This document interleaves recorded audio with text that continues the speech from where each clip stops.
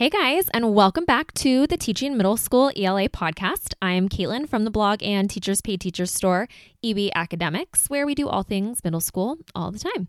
In today's episode, we are going to be talking about some easy things that you can begin implementing in your classroom to help you survive the end of the school year. Because let's be honest, that can really be what it feels like sometimes at this point. Survival. Right? So let's get through the end of the year together using these 3 simple ideas that honestly you could start using today if you'd like to. All right, let's go. Welcome to the Teaching Middle School ELA podcast, where it's all things reading and writing all the time. Game-changing lessons and fresh ideas, along with a dose of inspiration, are shared to help make your teaching life just a bit easier. And now your host from the blog EB Academics, Caitlin Mitchell.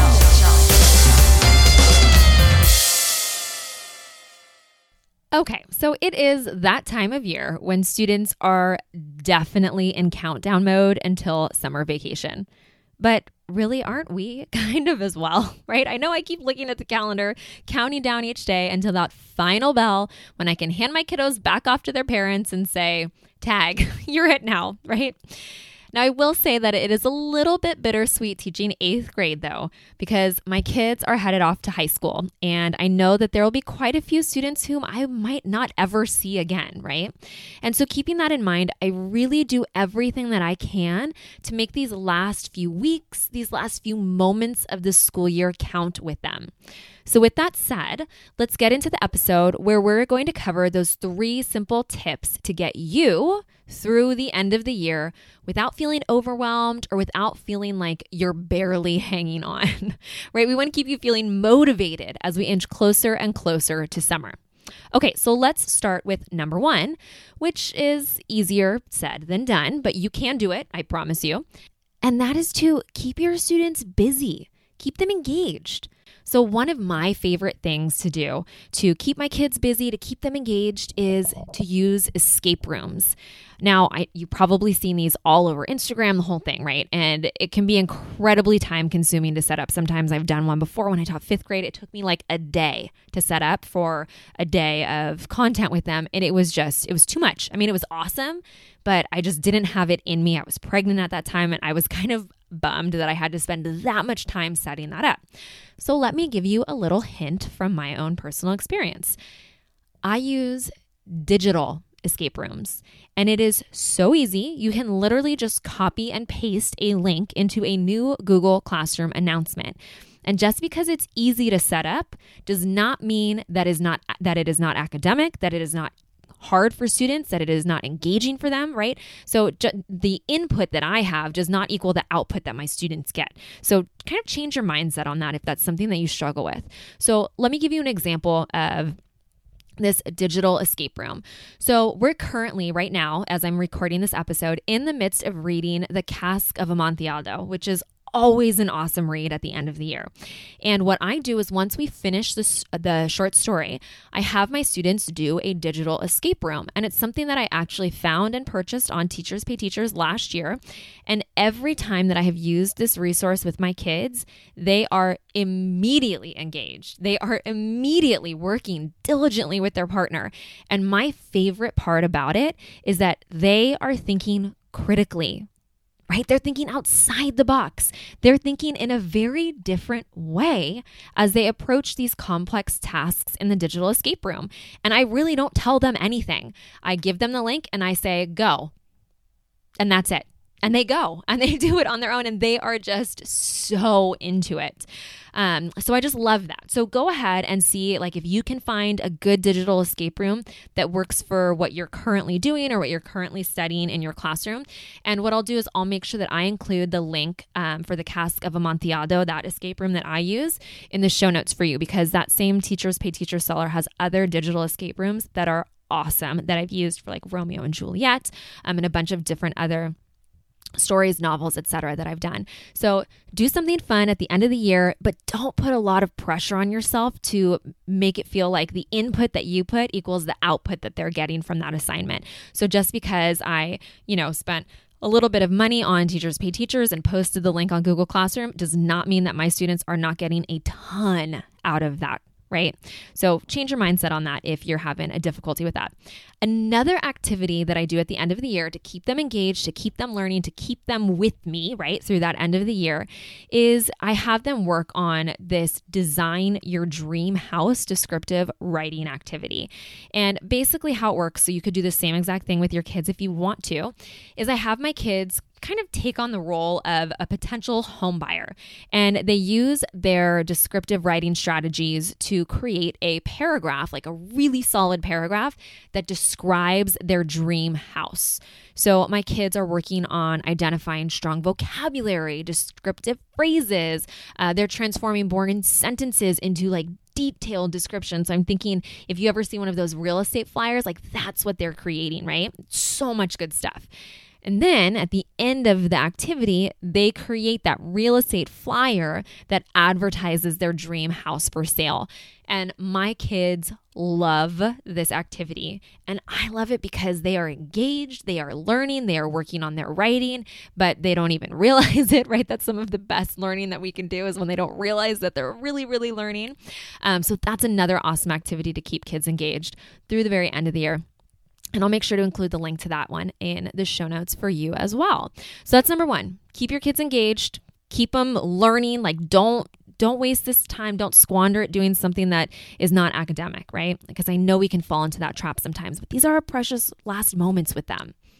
All right, moving on to number 2, which is something we all need to do. And yes, we hear it over and over and over again on social media. We've basically become numb to it. We hear it so much. But I'm going to say it again anyhow because I really do believe it. And I really do think it's important. And that is treat yourself.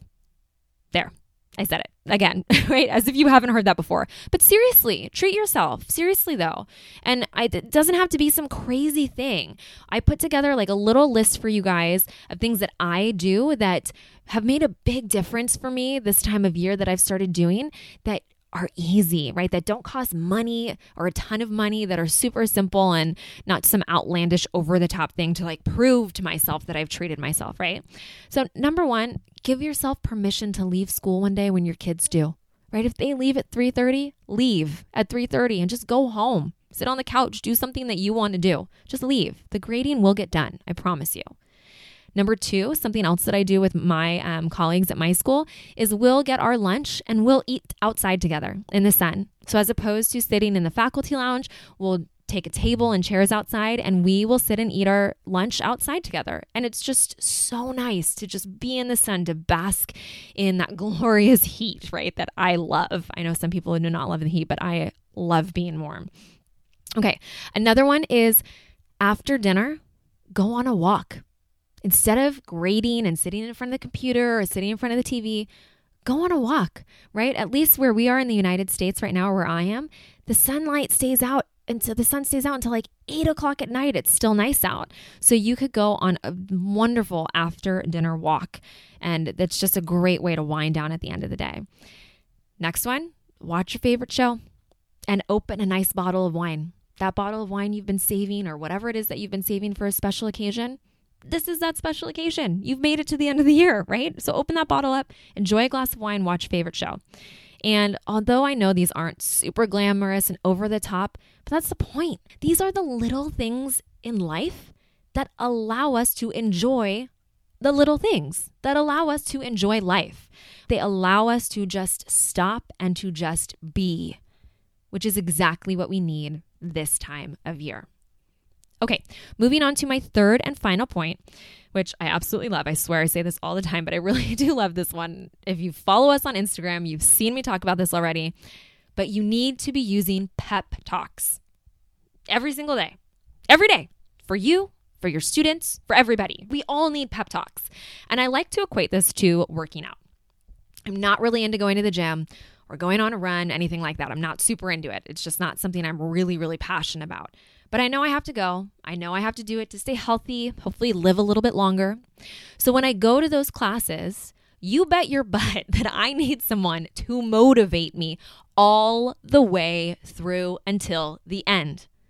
And that's what we need to do for our students right now, right? As my dad always told me, those final minutes or final seconds of a game, that last mile of the race, that is when we should be working the hardest, because that is what separates the champions from everybody else. So our kids are tired right now. I mean, shoot, so are we. But that's the point about what my dad said. When we're tired, when it's the end, when we feel like we cannot go on for even another second, that is when we need to dig deep and get it done. Make it to the finish line with our heads held high, proud of our accomplishments. So every morning from now until the last day of school, I'm going to challenge you to give your kids a little pep talk. Remind them of what my dad said. Seriously, go back and rewind and re-listen to it, write it down, take that and use it in your classroom. These last weeks, this is when they need to shine and show you everything of what they've got. To not cheat themselves of these last opportunities to share their greatness with you and with their classmates. This is when they need to give it their all. This is when we need to give it our all. And last of all, tell them to enjoy.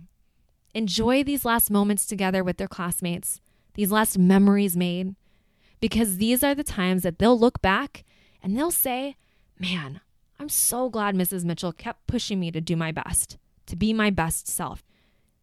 Because that's what we do. We teach our students, yes, but we also inspire them. We change their perspective. We force them outside of their comfort zone so they can live up to their fullest potential. We make a difference. You make a difference. So make that difference from right now until the very last moment that you are with your kids. And then close your doors and enjoy your summer knowing that you gave it everything you had in those last seconds of the game, that last mile of the race. And with that, I'm going to sign off for the day. But before I do, I really just want to reiterate that I really, really do want you to take the time and reflect on the message here today about sticking through with your best self until the end. We need those little pep talks just as much as our students do. So really take this into your classroom, implement it, and see the difference made. Okay, so we're done. That was fun. It inspired me. I'm ready to go back to school. So if you'd like to grab the show notes for this episode, all of the links that I've mentioned, just head over to ebacademics.com/10 to grab those. And at the end of this episode, I'm going to do a big ask here as well. I really would love for you to leave me a review in iTunes. Let me know what you're thinking about the podcast, because if it's helping you in any way, I really want to know, right? I would love to know that the message that I'm sharing is impacting someone else's life in a positive way, because that's what it's about. That is what it's about. That's why we are teachers. That's why we have the podcast, is to impact the educational world in a much larger way than I ever could before.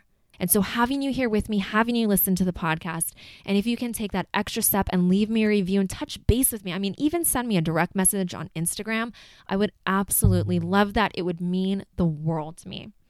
Okay, now I really am going to sign off. That's it for today, and I will see you guys next Tuesday.